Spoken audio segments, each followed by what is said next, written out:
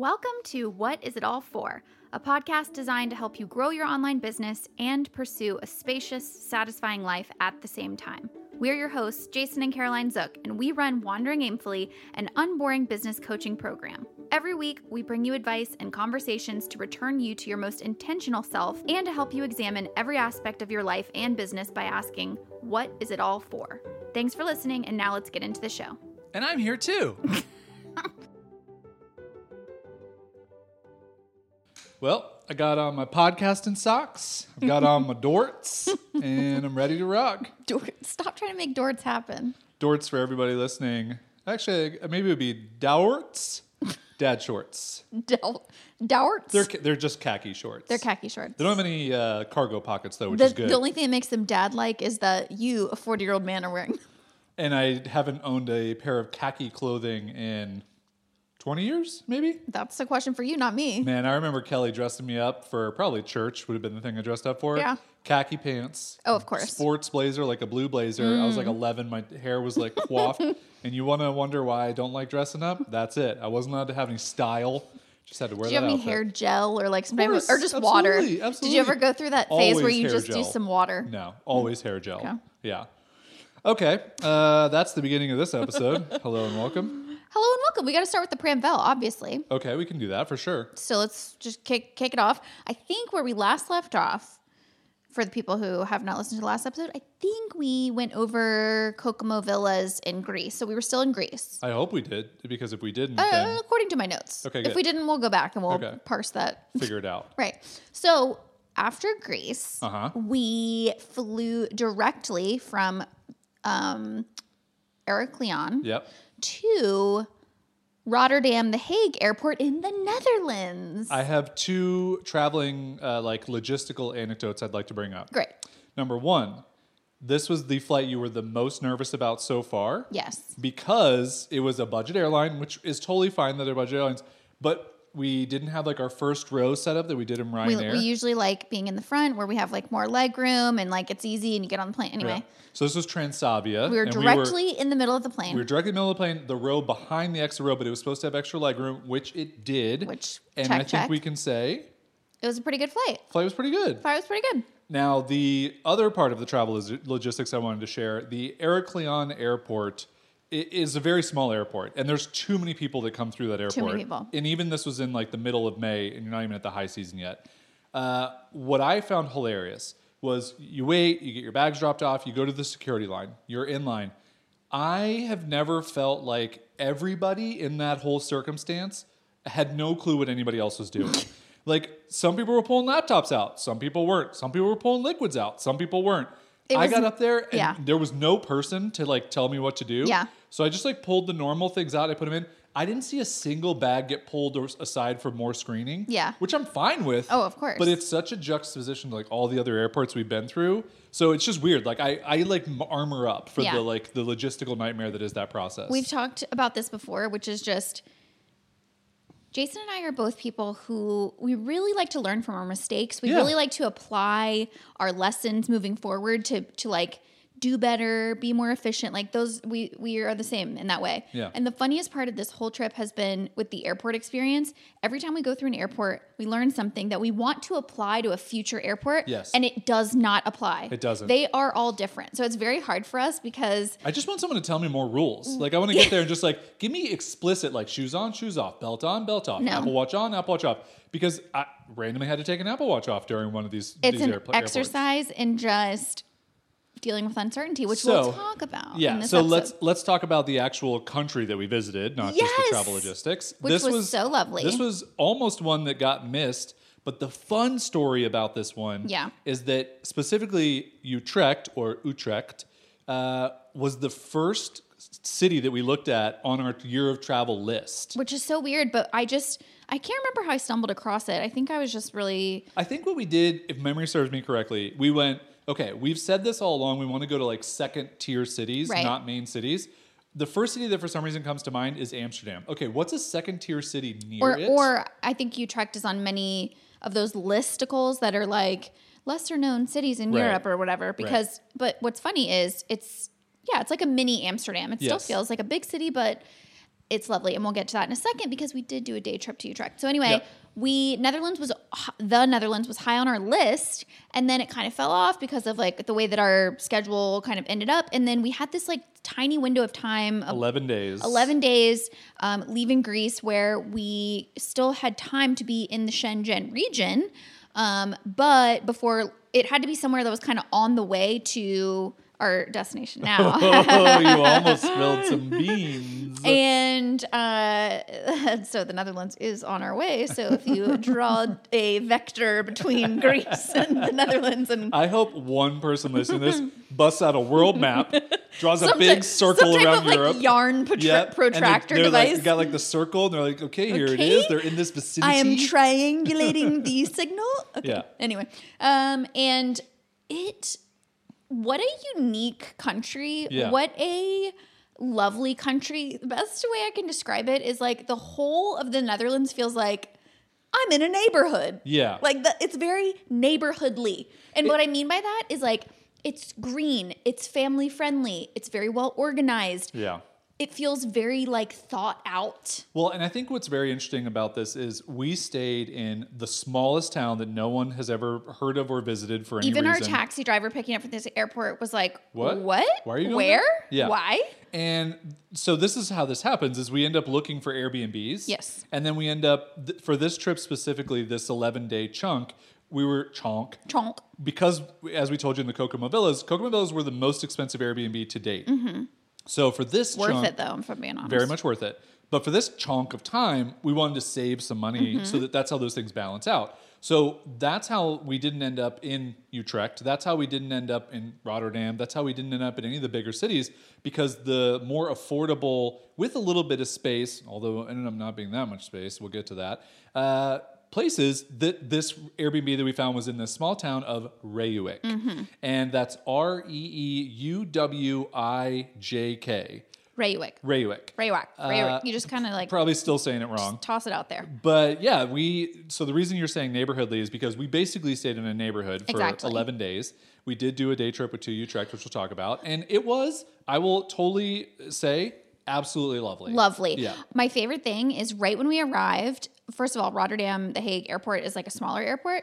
It's not But very nice. very nice. Yeah. And we got to our little neighborhood via our taxi driver, and our Airbnb host welcomed us Yep. because it's like he lives in a house where it's like gated over these little canals. Yeah. And those of you who have an idea of like Amsterdam and canals, canals are everywhere in the Netherlands, and it's Yeah. just so lovely and such a little like boat culture, and everyone has like a little boat and Yeah. they go But around the they're- canals. Think of like tiny canals, because if you've been to Amsterdam or seen Oh, pictures yeah, or no, videos, these are, like, they're bigger. tiny. Boats are going to be passing. Like this is like you're in like a single small boat. Like, yeah, in the Yeah. United States, basically those like drainage ditches on the Yes. side of like Florida, but like too wide of those and beautiful. filled with water and beautiful. Yeah. But my favorite thing is our Airbnb host welcomed us to let us into the gate and give us our keys and everything like that. And we ended up just like standing outside the little guest house, because the Airbnb is the guest house to their main house.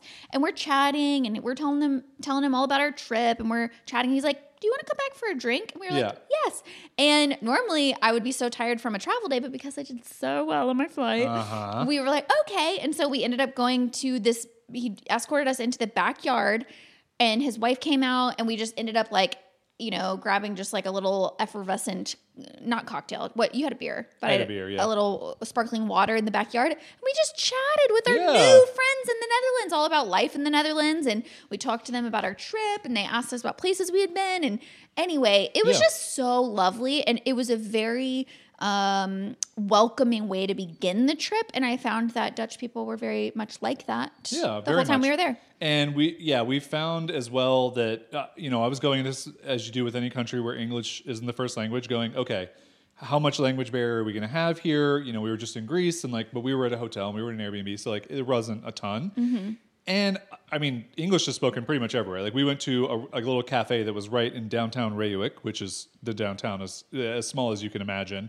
And the person walked over, spoke some Dutch, had no idea what they said, and we're like, "Do you speak English?" They're like, "Oh, of course I speak English." We're like, "Oh, okay, great." Yeah. And just had come to find that we met up with a friend later on, and we'll talk about, but like English is just spoken so prevalently, especially in the Netherlands. Yeah. And so that ended up not being a problem at all. But yeah, this little town, we found a little gym that you scouted out. The gym was perfect. And we just had like a 15-minute walk to this gym, and it just took us through this little town. And this is one of the experiences that I think we were most looking forward to in this year of travel. All the adventure stuff is very fun and great. But This is like, what's it like to live in the Netherlands? Exactly. And that's how it felt for 10 days. We got to experience what it would feel like if we lived there full time. Yeah, and so I think this was just a great example of that life. Their lifestyle seems very much up our alley of what we would enjoy. Can I share two fun observations about like the Dutch culture? Absolutely, please. Okay, the first one is more of like this is different and not what I expected. And the second one is like, I love this about their culture. Okay. The first one is our first grocery trip. What did we notice the second that we went in the store? The Dutch love organization, but they really love like single packaged items for every single thing you could possibly buy. Everything is packaged in plastic. Yeah. And this, I don't know why I had this idea of like wind power and like very like environmentally conscious, which I'm not saying they're not. But when I walked in this grocery store and everything was in plastic, I was like, y'all, we got to do something about this. But I think we decided, and I don't know this for sure, but I think it's just the culture seems to be very organized and very like methodical and just like thoughtful. And so it seems very functional in order to have, and it is, I'm not going to lie, very convenient to have like, here's a whole tapas board for a party packaged up in plastic. Yeah. Here, and there's just like the whole store is that. It's just really like a is. million things in plastic. Yeah. And so that was like a random observation just from what life is like there that I was like, this is not something I've ever heard someone talk about, nor did I expect. The other thing that I had noticed just from observations of going into restaurants and places is how family-centered the culture is. Yeah. I have never been, definitely not in the States, have I been to like almost every establishment has a little corner in the back with just like books and toys. And it's just basically like throw your kids over there so you as an adult can like hang out with your people. And I thought that was so wonderful that they very much think about families and think about like, oh, parents are going to be coming here with their small children. How can we make this experience lovely for them? Yeah, you definitely got that vibe. Even when we went into the bigger city of Utrecht, we got that vibe as well because we went to a coffee shop and like they had the same little corner for the kids. The nook. The thing I wanted to share with everybody was the restaurant. I think it's Landerje is what it ended up being. It has a J at the end, and that's usually like something. Landry. Yeah. So this restaurant, we didn't have a car. We were staying in this little neighborhood. So you can imagine if you're staying in a city and you don't have a car, you can always get around places. Right. There's Ubers, there's taxis, there's you can walk most places pretty easily. But we're in like a neighborhood. We're in like a suburban neighborhood. And we didn't have bikes, which we looked like doofuses. We totally should leave some feedback for the Airbnb. Every single person in the Netherlands bikes. Yeah, absolutely. There's so much biking. We definitely saw people who were looking at us as we were walking on our two legs, being like, "What are you doing?" Like, like you don't actually see a lot of people walking. You see a lot of people biking, and people looked at us weird, like.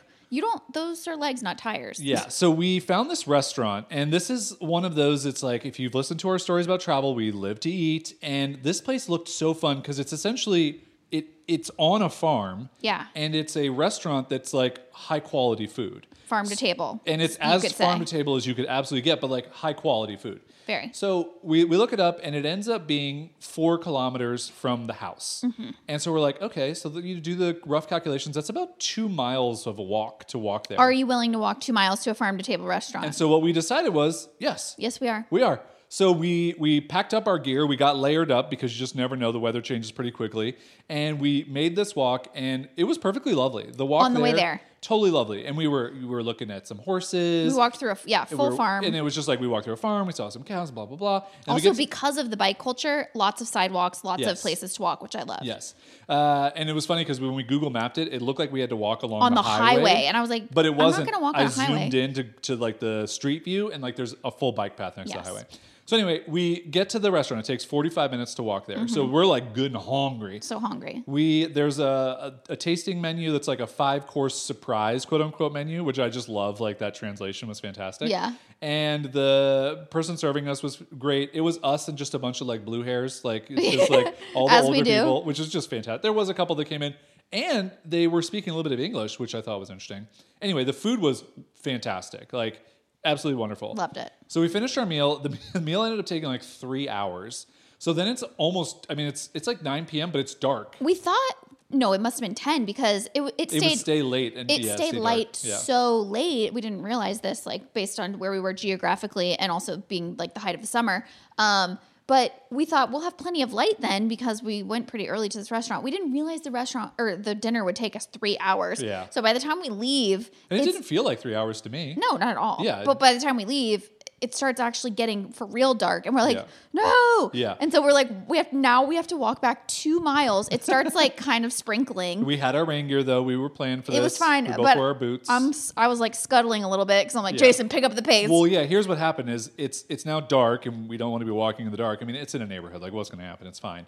But it starts to rain, so you don't want to be walking in the rain forever. Then we start to hit these bug clouds of like just like these like little It's like a gnats. because of all the canals and everything. It's very like wet, you Yeah. know. So you run into these little like bug clouds. And we just like couldn't get away from it. We were both like running. We're like, if anybody looks at us, we look probably like crazy people. So we're just like, wow. But we ended up making it back. And I think like I burned, like I keep track of my calorie burn on my watch. Like every day is a consistent like 800 to 900 calories like a day. This day I burned like 1,700 calories. And I was like, yeah, definitely that 5-course surprise meal. Totally fine because we walked like 17 miles to get to it. It was such a great memory and just a lovely experience. Now, the height of our Netherlands experience, though, Yes. was our big day trip that Day we trip did to Utrecht. to Utrecht. And so one of the highlights definitely, we knew we wanted to do at least like one little day trip. Yeah. But one of the highlights for us of that entire trip was that we got to meet up with a Waymer. Hold on, before we do that, we have to talk about just very quickly. Oh, sure. We had to take a taxi to the train station, and we took a train in, and Carol did a great job of like helping navigate that whole setup. But my favorite part of it Thank was you. the town where the train station was. We had to get to was Gouda. Gouda. This is Gouda for those of you It's who spelled are. Gouda. It is actually like where Gouda cheese is from. But I just love this because I couldn't get over the fact that, like, of course, as Americans, of course, the name of it is Gouda from the people who created Gouda cheese. That is the name of it. But as Americans, we're like, how do you say that? Nah, I'm gonna say Gouda. That's how I'm gonna say it. This whole time, like, that's all I could think about was like, Yeah. the name is beautiful. Like, let's say Gouda cheese. Like, it's Yeah, not but that hard to say. in our defense and in our language, we don't really have a way to, show everyone like this G should be pronounced as a But brie, we say brie. You know, that's how they pronounce brie. It's not like we say like Brie. brie. Yeah, exactly. See Okay, what you're I mean? right. Yeah, You Gouda. really got me. Okay, so that's my stupid aside. So back to meeting a Waymer, Yes.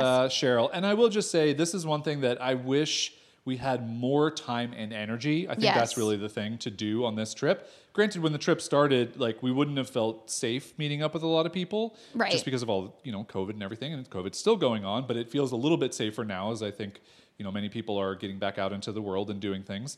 And we would love to see so many more Waymers, but it was really fun to be able to see Cheryl and to go to this city and enjoy a full day with her that we ended up So having. shout out to Cheryl because she was awesome and we just had a great day. So we had lunch and just like chatted. Yeah. And you even commented, you had this weird realization where you were like, it feels so good to like laugh with someone who gets your humor because it's their first language. And Yes. like it was just an ease-filled conversation. And it made us realize, wow, like we've obviously had like good conversations with people since, being on this journey, but a lot of times you're sitting and chatting and English is not their first language. And so Yeah. you're able to have great conversations, but not full of ease the way that you can with someone who also their native language is English. Yeah, it was very interesting just to realize that halfway through. I'm like, oh, like, my silly jokes are landing and they're not being lost in translation as they normally are. Someone's just like, oh, I don't understand what you're saying. Like, oh, okay, that makes sense. Like, this is a colloquialism or whatever. You're referring to the way that I respond to your jokes, right? Absolutely, for sure.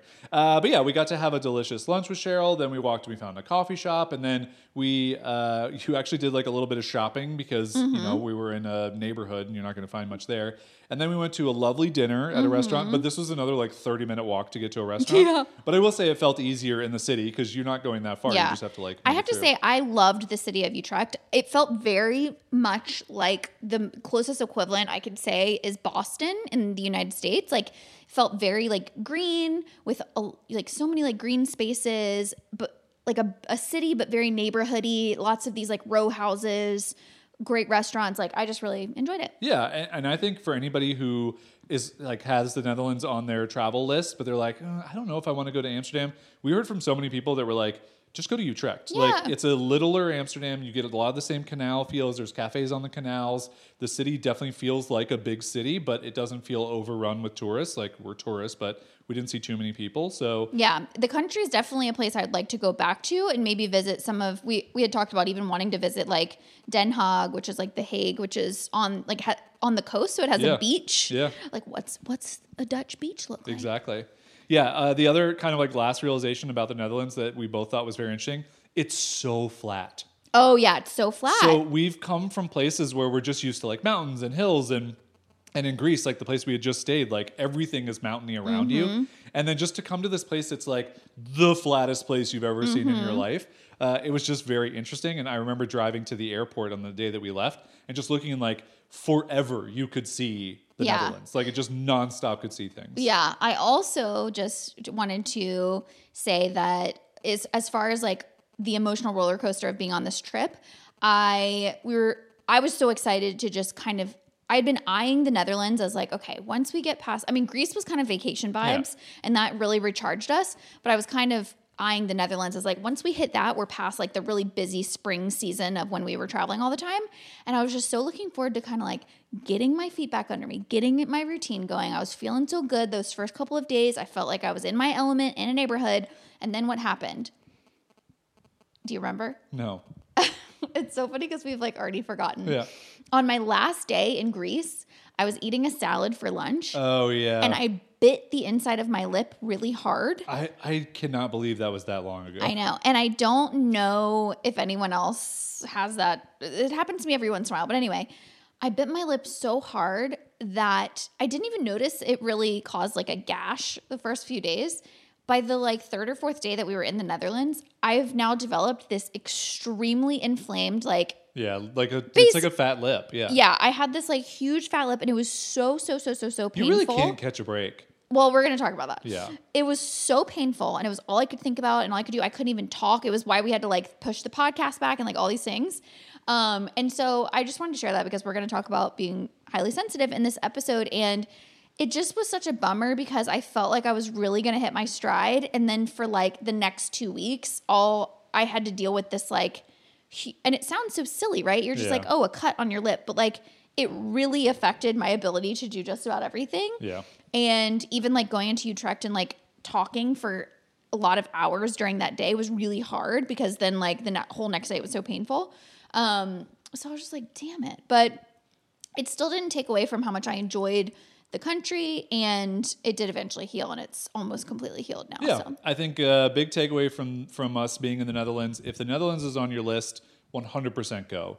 We loved it. We thought it was so beautiful. We thought the people were so friendly. There's just so many interesting things to see that are different from so many other countries and just the way that they do things. Yeah, go check it out. That's just us with every country, though, right? Every single place we go, yeah. I'm like, put it on your list. And I think that's a really good metaphor just for like why we're doing this year is because you can think about all these places and you can hear people talk about the ups and downs, but it's like when you actually get on the ground in a place and when you actually meet the people and you actually see it, there's always something lovely to be had. It's always a net positive. There's always something. There's a memory you can make. There's a nice person you can chat with. It's just like, even where we are like right now here, like the coffee shop that we go to, like I love it. Like I love that we have like a person who knows us and we chat and like those are my favorite things on this journey this year is just finding all those in every single country and going like, oh, okay, yeah. Like we're all doing this thing together and like, yeah, it looks a little bit different. It sounds like, yeah. And, but like, it's all good. Like we're all just here trying to figure this out. For sure. All right, let's get into being sensitive because as a sensitive person who's higher than sensitive, that's me. This is the bit where he pretends that he's me and he does thought patterns that are me. No, so I'm actually very interested to see how this episode goes because we have kind of talked about this in like little spurts here and there, but this is kind of our first deep dive into this topic. We've never done a dedicated episode to this? No. That's interesting. Not at all. We've done dedicated episode on anxiety, which is where we talked about some of these same things. But I think, and we were just talking about this and we were making notes for this. I'm going to jump around in your notes, but just I think this is a good place to start, which is I think the idea of people being highly sensitive people is now becoming more known in culture. Absolutely. Just like any mental illness is becoming more known and it's becoming more understood and it's becoming more recognized as a thing that's like, oh, you're not just being sensitive, you are sensitive. Like Right. this is like a thing that you are. And so we have to figure out, okay, this is who you are. Like, how do we navigate that in our lives? That's also, just to be clear about what you just said, because I don't think this is what you were saying, but I just want to be clear.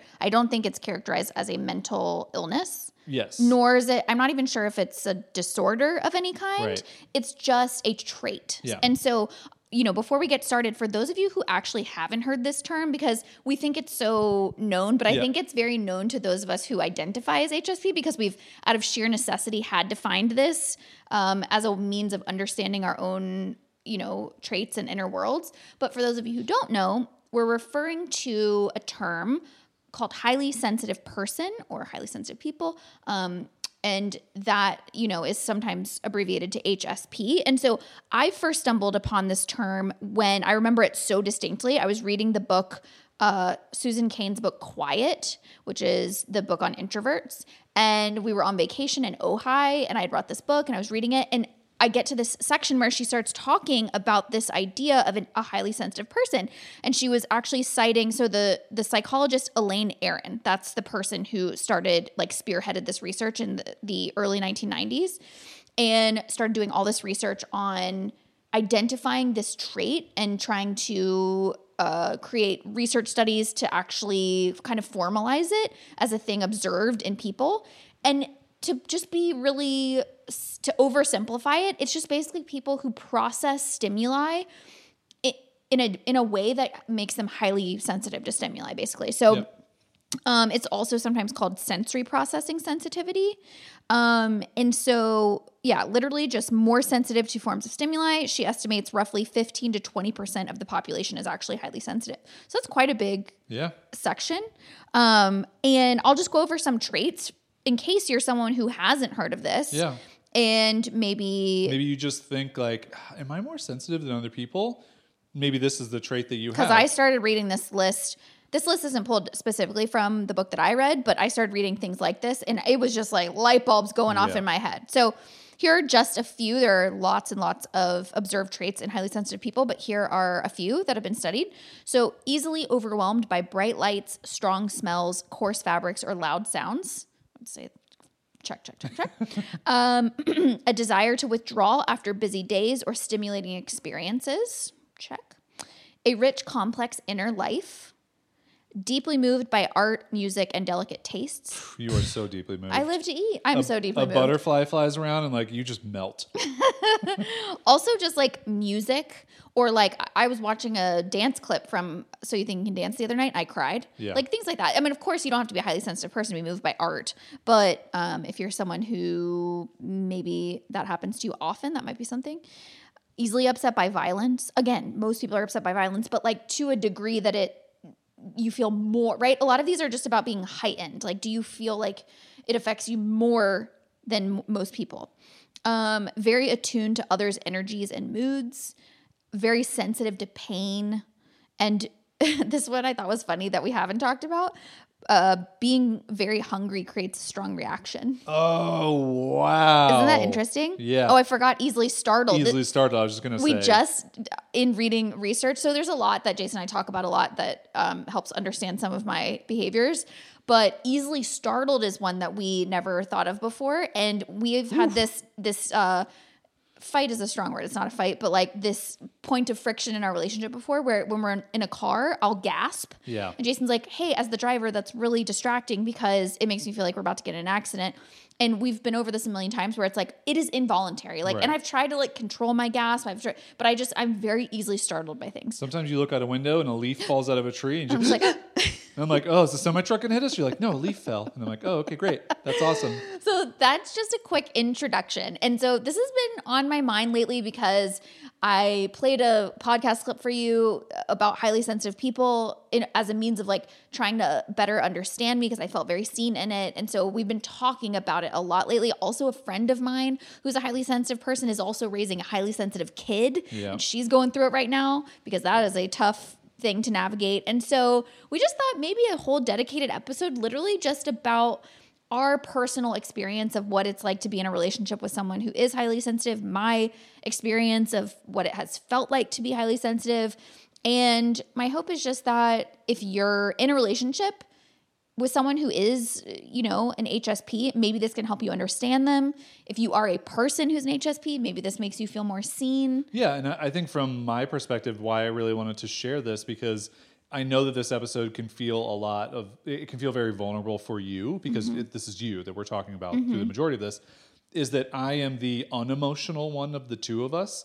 And so for those of you who are listening who are the sensitive people in your relationship, maybe this will help you to explain things to your significant other or to people in your life who are like me, where I'm not I'm like the complete opposite of highly sensitive. I am lowly sensitive. I am low sensitivity. Like I stub my toe and I can compartmentalize the pain within a second. You stub your toe and like the week schedule has to be cut clear. It's so like true. It's just like it's over. over. I bite my lip and our podcast is gone. But I do think in all seriousness, our hope is that in having this conversation, those of you who are wondering if you're a highly sensitive person might be able to name the thing that you've been feeling for quite a long time in your life.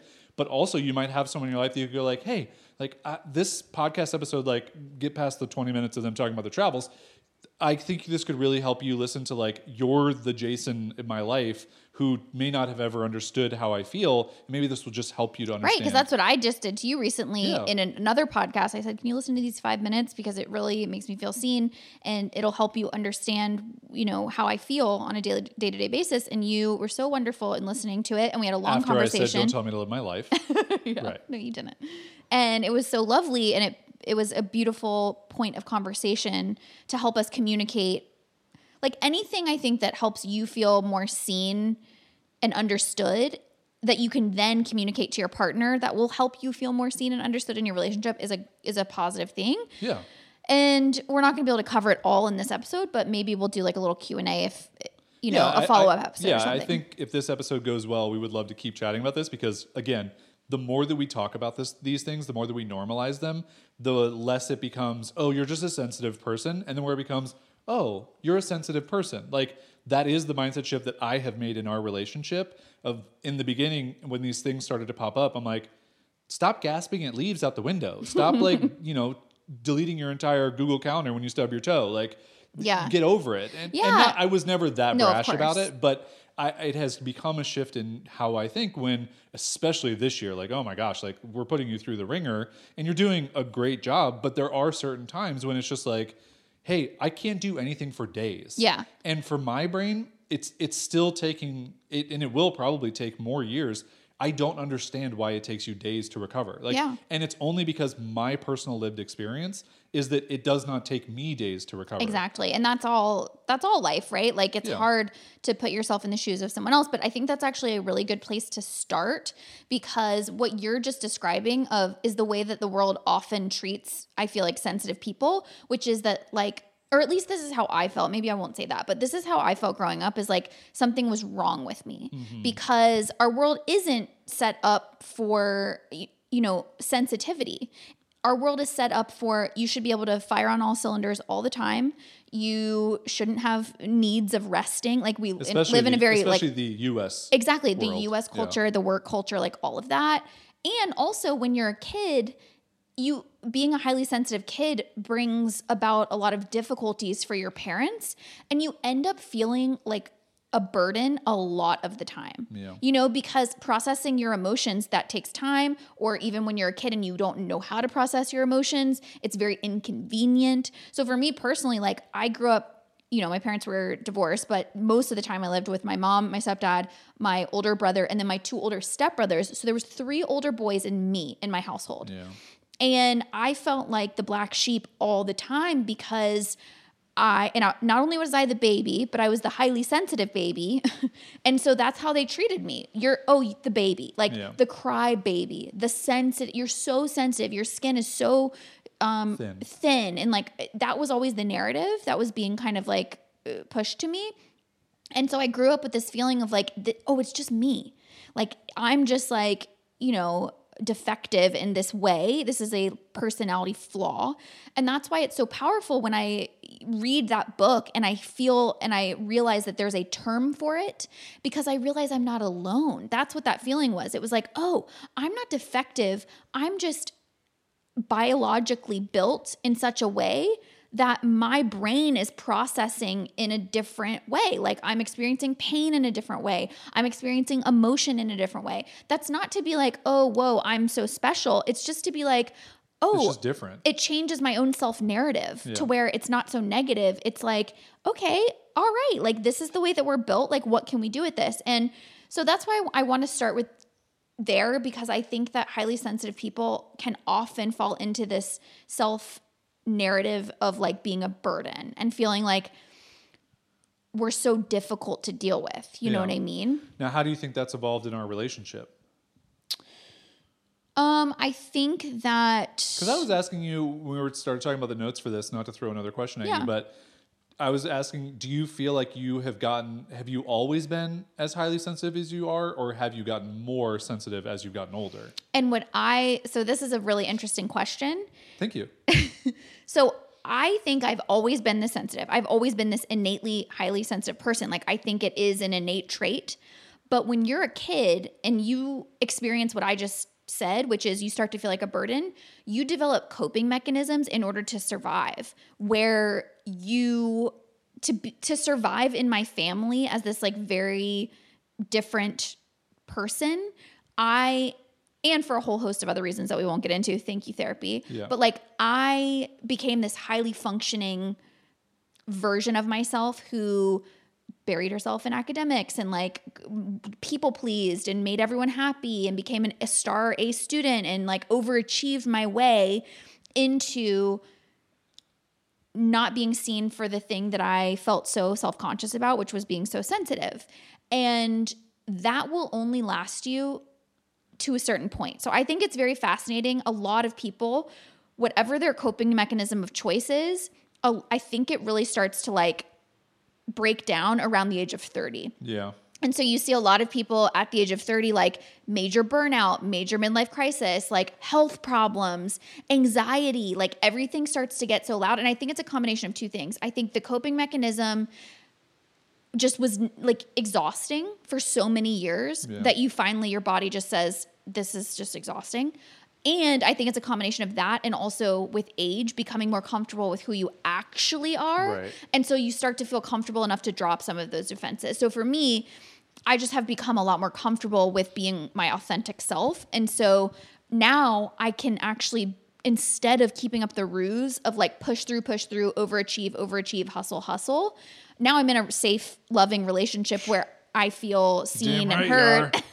And so I can go to you and say, this is how I'm really feeling. Yeah. So it might seem like over the years it's gotten more prevalent, but it's only because I've truly been this way inside, but now I feel safe enough to fully be able to voice how I'm feeling. Yeah. And so what was your original question? It was like, how do you think this has evolved in our relationship over time? Okay, so that's probably like one answer to that question is just that I feel you have provided a safety and a comfort in our relationship now 12 years in, to where I feel like I can voice, like I need rest, or I'm feeling really depleted right now, or I need time alone, or like all of those things. But I think also we've just gotten so much better at like communicating and having language around all of this stuff. Mm-hmm. I will say that one area that I think will continue to have to just adjust over time is that as I've become more vocal about what my needs are, I become equally as fearful that you will resent me for having so many needs. And this is something that we have to kind of like check in on all the time. Yeah. The resentment piece of it. And I do think that's a big part from my side of things, of trying not to build that resentment, because in any relationship, there's a give and take, obviously, but I think that especially in a relationship with a non-emotional and a very emotional person, there is a lot more give from the non-emotional person's side, because like I'm trying to walk around a lot of different things to make sure that I'm giving you space and I'm, being there and I'm listening and, all this stuff that doesn't come naturally to me. Yeah. And so it's like, I have to like give a lot in those things. And so over time, you can absolutely develop a resentment of like, oh, like I wish I could just like stop doing this. But for me, I've never thought that way at all. I've always just thought like, oh, like you're my person. I love you. You have so many other amazing qualities, which we just don't have time to list here. Otherwise we would. But there are the highly sensitive moments that are just challenging. Of course. And they're the moments, I think, in our relationship where there are also little inflection points for us to like help us grow as a couple, but they're not anything that like gets fixed right away either. They're like, oh, hey, like I need you to like be a better listener when I'm telling you like how I'm feeling. And so for me, I'm like, well, what the hell does that mean? You know, like I listened to you and you're like, yeah, but you didn't hear me. And it's like that whole game. It's like, yeah, but no, like I heard the words. You're like, yeah, but you didn't like soak them in and like really understand them. And like, yeah, no, I don't know what that means. Like all I can do is just listen and then like try and figure out what to do. But I think that's been a big thing for us that we've worked through for now 12 years is I just really, as much as my brain wants to immediately fix every problem, I try and slow down from that and just ask like, what do you need from me in this moment? Like, that's my go-to now. Yes. Which is just, I don't find that to be a very helpful question because if anybody asked me that, I'd be like, I don't need you.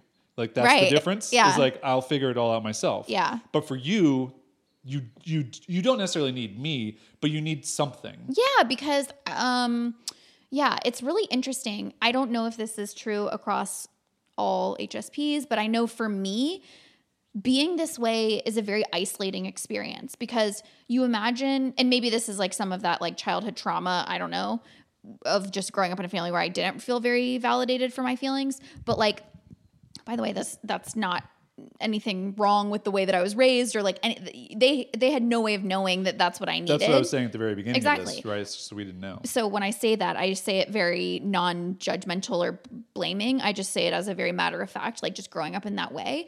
But it's like, it can be a very isolating experience to have all of these deep feelings, to have all of these like deep sensations and perceptions happening all the time. And to have this like rich, complex inner world where you have this awareness of all of that. And then to feel like nobody understands that that's happening. It's like you're living all of these lifetimes within you at all times and nobody knows where you've been. That's a really weird abstract way of describing it, but that's what I feel like. I feel like I'm constantly going on journeys within myself, but I can't describe where I've been or what I've learned or how I'm feeling or how hard it was or how exhausting it was. And so it's like I'm engaging in a conversation and I feel like I've lived 12 lifetimes in the past day. And you're like, what do you want to eat? And I'm like, I've just been on like a journey across the Sahara, metaphorically speaking. Yeah. And I'm like, no, you haven't. You've been sitting on the couch all day. Exactly. Exactly. Right. You're like, you haven't moved. And I'm like, but haven't I? So that part's hard. And so I do think that like a lot of times when I'm feeling a certain type of way, that's what we've now learned is like, and what we were sharing in that conversation the other day is like, a lot of times I just want my pain validated. A lot of times I just want my exhaustion validated. I just want someone to see that,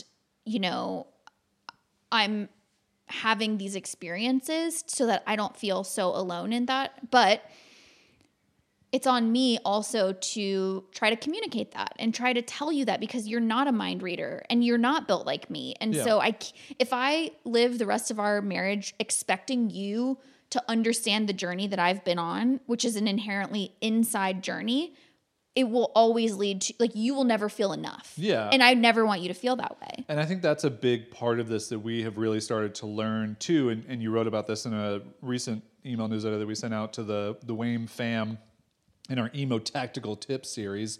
What a great series that was. But it was just about this idea of you're having this whole discussion and like thought and like things in your head. And I think as a highly sensitive person, that's going on all the time. Like in my head, it's like, when's the next time I'm gonna have coffee? Like that's it. Like there's not a whole lot of things going on up there, or cinnamon rolls would have been the better thing for being honest. But what we've really come to is that I just need you to explain to me and to share with me what you've been thinking about and like where you've been in your head so that I can understand where you're at in that moment. Yeah. And so not only just my thoughts, right? So this is another distinction I want to make. that maybe we haven't even talked about, but like breaking news here at breaking the podcast. There's my thoughts. There's the journey that I've been on in my thinking brain, like the chatter that's in my head, the inner dialogue. You know, here's the story I'm telling myself about this, all those things. And that is something I have to communicate to you.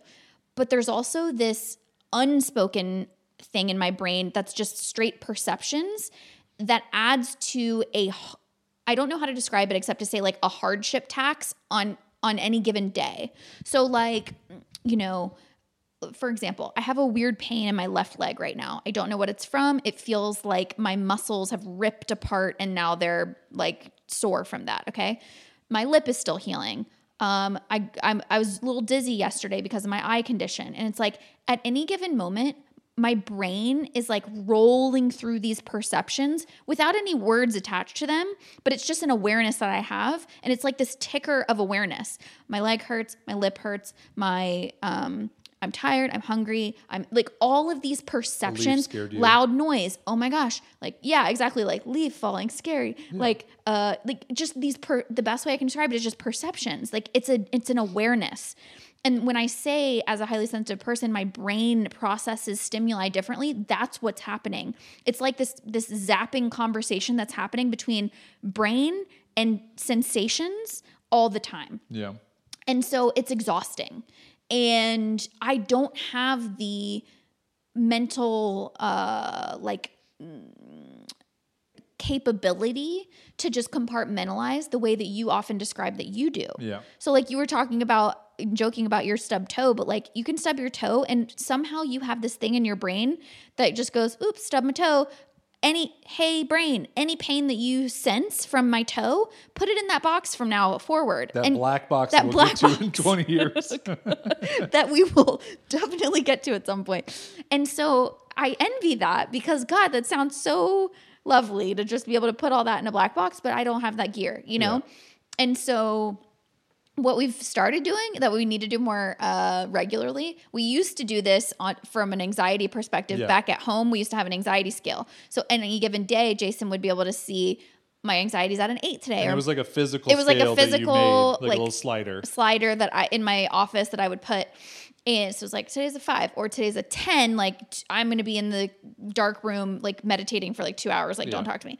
But for this trip, especially since my anxiety, knock on wood, has been a lot better lately, I've been just calling it a hardship scale. Yeah. So that, you know, because if you just like at any given moment, I'm having some sort of hardship. This is what you need to understand. And I get it, but like, this is just what it is to be me. Yeah.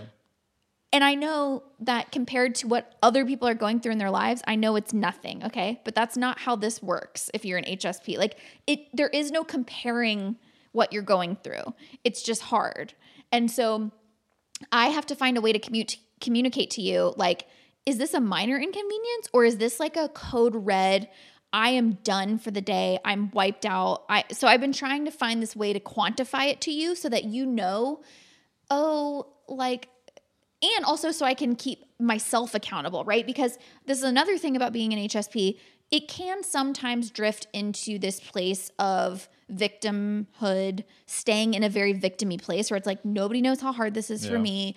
This is so difficult, like blah, blah, blah, blah. But that doesn't actually help you in your life. And so I have to work through this all the time and go, okay, Caroline, how hard is it though? And do you have any energy left in the tank to push through this right now or to still, you know, do the dishes even though you're totally wiped out? Like, where are you on that scale? I'm such a stickler about you doing the dishes. You know what I'm saying? No, not the dishes. I'm just kidding. So it's almost like I have to decide when to cash in my chips a little bit, because that's also the contract that I think I've made with you as my husband of like, you know, I'm trying here. Yeah. Like, and that goes back to the resentment piece, which is, I think part of what keeps the resentment at bay is that if you know that I'm trying within my capability to contribute to the household, to contribute to whatever the task at hand is that we're trying to accomplish as a team, whether it's traveling and buying a train ticket or doing this or doing that, if I just went strictly off of like, you know, how my energy is at any given moment, I would never do shit. Yeah. Because I would just be like, I'm done. Everything's hard. But I have to be honest with myself and go, okay, in this contract, in being a team, in being in this marriage together, I need to be honest about what I can actually give right now, because that's the only way that this works. Because the second that I just decide that it's your job because you're the less emotional person to do everything and I'm the one with the more needs and that's just the way it is, you will get resentful of that. Oh, absolutely. Yeah. And I think getting back to kind of like the takeaway from that whole piece that I really wanted to make sure people hit home, especially for those of you who are the me in the highly sensitive relationship, is what I've really learned to understand and try to ask you to share is like a perfect example is maybe earlier in the day we've been like, hey, are you going to make dinner? And you're like, yeah, I'm going to make dinner.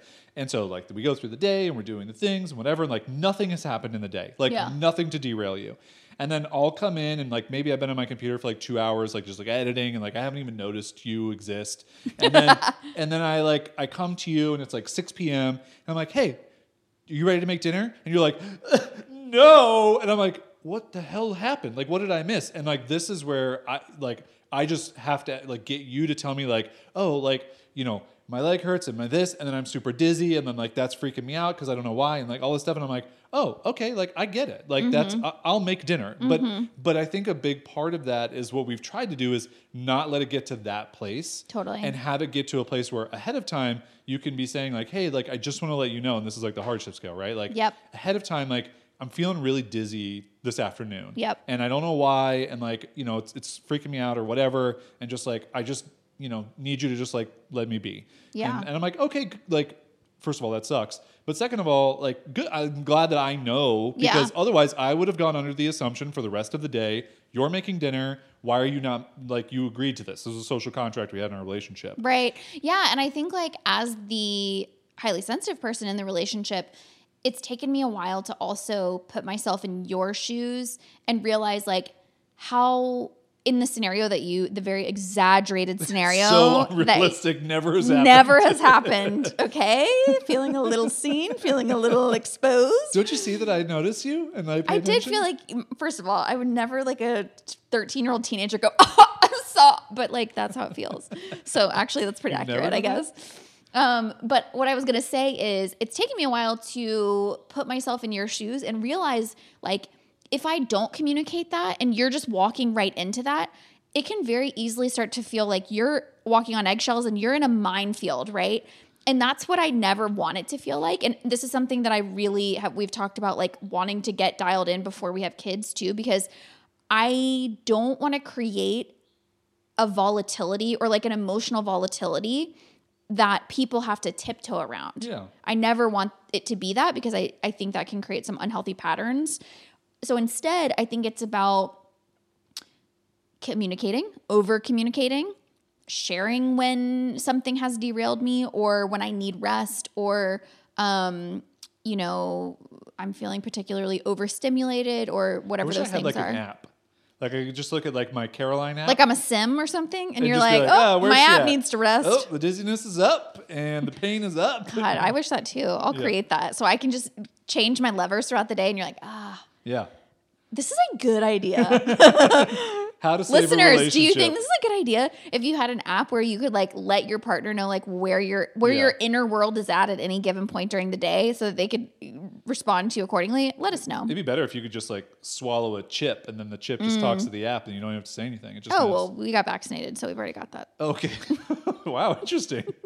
All right, what do we have left here? Because we're encroaching on an hour, so we want to be mindful of everyone's I'm going time. through our notes, and something that we kind of touched on but is important is just that it takes time to develop a communication between each other in order to navigate these situations. And it wasn't just like, oh, I read that book and discovered HSP and then I told you about it and you were like, cool. And then our relationship was like a million times better from that point forward. It's been a conversation that we've had to have for years. Yeah. And we're still having it based on what I just said about playing you a podcast episode the other day. Yeah, and I think one of the things I wanted to mention when we were talking about that scenario that's very unrealistic and has never happened with... It was just for illustration purposes only. Is that as the other person who's not the highly sensitive person, all I know is my worldview. So like I'm coming to you and like I know that you're highly sensitive, Caroline, but I don't see you as that in every minute of life. I Yeah. see you as like the full picture of you. Yeah. And so I'm like, okay, Caroline is ready to do the task that we agreed upon earlier today. Right. That's how she feels. And like, yes, maybe you've been in a pile on the couch and like haven't moved for 4 hours, but like in my brain, I'm just like, she's just been being comfy. Like, Yeah. I don't know that you've been feeling like crap and that like your day has taken a turn. Or that I'm trying to recharge, or that Yeah. I'm trying to, like, you don't know any of that. I don't know any of that. And so I just think like that is the so important part of this is the communication piece and just understanding the time that it takes. Like even that, like I told you when you played that podcast episode for me in that 5 minutes, I was like, I'm just going to be totally honest with you.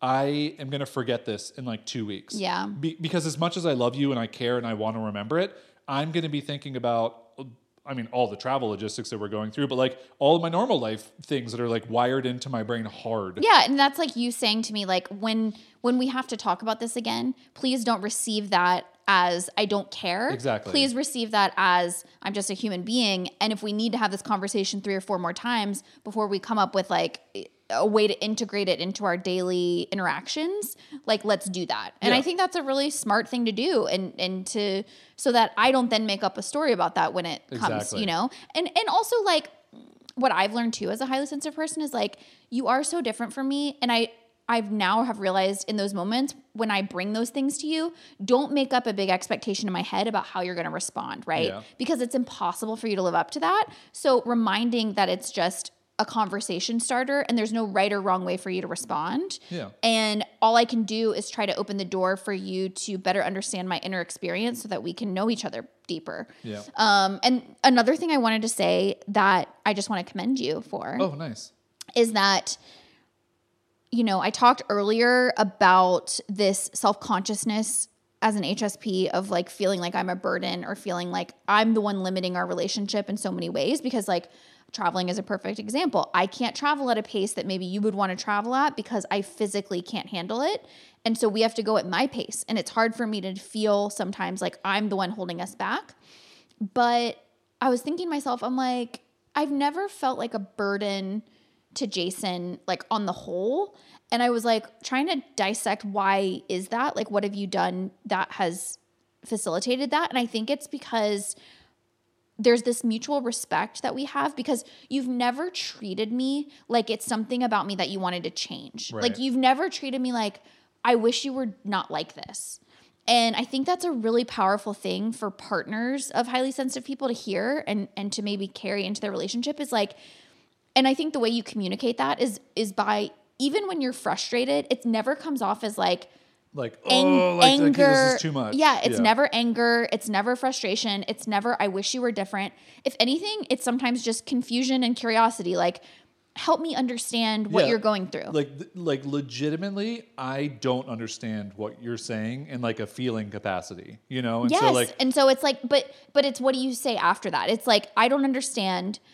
Please help me understand. Exactly. And there's like an opening to, there's like an invitation there that is so necessary in having a strong relationship, rather than just being like, why are you like this? Yeah. You know? Yeah, and I think for any relationship where you're just very different people, which is all relationships really. Exactly. It's just trying to understand that the whole picture of the person is who you chose, and a part of this picture, and we'll just use a metaphor of a framed picture that has a piece of glass that like has a small crack in it, like it doesn't ruin the whole picture. It's just a part of the picture you have to be mindful of so that you understand how it works. I don't love the metaphor because of the broken. Oh, well, it's not Like, broken. It's just a crack. It's wabi true. sabi. Yeah, Which of is course. the art That's of like, beautiful. that's a, yeah. see? Oh, we turned it he around. just We turned it touche with around. the wabi-sabi. Should have gone with the ceramic bowl first with the gold crack. Damn No, it. I totally hear what you're saying. And that's for every personality trait. But that's also a really good example of a lot of times my simpleton emotional brain will use words that'll say something, and you're like, hey, that makes me feel a X certain type of way. yeah. Yeah. And I'll be like, oh, that's not what I meant at all. And so I'll have Yes. to like backtrack. But it's important, I think, for both of us to be able to like give me the space to not feel like I'm a bad person when I Totally. just said a thing about you. Totally. It's more of just you understanding like, oh, well, that's just how I saw it. It wasn't like a terrible thing. It was just that's how I saw it. Like totally, and there's nothing wrong with it. But I actually did write that down, and we didn't cover it. But I wrote this down as like an important tool that we've developed in our relationship. So level 1 of communication is like communicating how I'm feeling and like all the things we did talk about, which is like, you know, this is what I'm going through in my inner world. Like I've got this pain, I've got this, and I'm tired, and like all this stuff, and kind of communicating that so you know where I'm at. But another like level 2 is also communicating how I'm perceiving what you're feeling. Absolutely. Because again, going back to like the traits of a highly sensitive person, we're often very intuitive. We pick up on the energy of other people. So I'll pick up on like something that is unspoken in what you're doing. And I will sometimes not make up a story in my head, but I can make it mean something in my head without giving you the chance to really clarify. So I've learned now that I'll say like, hey, I'm picking up some energy on that, and I'm feeling like it's because of this. And you're like, oh my gosh, no, 100%, I'm not feeling that way at all. It's just that I actually am, you know, on a time crunch with this other thing, and so that's what you're picking up on. And so then I'll go, oh, okay. And so that's another tip that I would give people is get comfortable expressing your inner world and how you're feeling to your partner, but also get comfortable expressing what you're picking up from them so that they can actually verify that. Yeah, and it's love that, is it Brene Brown who has the story I'm telling myself? Yes. Yeah. I think in one of her books she talks about this, of just verbalizing and saying, okay, the story that I'm making up about this interaction or this thing that happened is X, Y, and Z. And that allows that to be on the table so that the person can be like, oh no, that's not what I'm feeling at all. Exactly. So all right, you want to wrap up there? And if folks want more discussion about this, they can send us an email, and we can maybe, if you have questions. I hope that was helpful. I don't feel like we came to any real sort of solutions, but this is just what it's like. Don't you know this about our podcast? We don't come to solutions. That's a good point. Yeah, that's not the point of this podcast. We're solutionless. It's just less solutions. That's all. That's our podcast. Less solutions. No rules, just right. Less solutions. Gouda cheese. Get some Gouda cheese. We really appreciate you folks listening. We hope this episode was helpful, especially for the fellow HSPs out there. I love all your beautiful sensitivities, and just know that there's one person on the other end of this microphone. It's definitely not two. Who is going through it too. Yeah, there's another person who doesn't understand at all what you're feeling at all, but I'm doing my best. That's all I can do. You do a great job. That's all I can and try thanks and do. for never making me feel broken. Only metaphorically. Damn it. Should have gone with the wabi sabi first. That would have been great. Babe, you did great. Oh, thank you. All right, everybody. Thanks for listening. We appreciate you. We'll be back next week. And again, if you want to hear more discussion of specifically this topic, shoot us an email, hello@wanderingaimfully.com. Feel free to ask any questions. We'll save them in our notes, and we'll maybe come back to it if we get enough questions to come back around to this topic. Great. Okay. Everybody go take a nap and rest. Yeah. Love you. Bye. Don't bite your lip.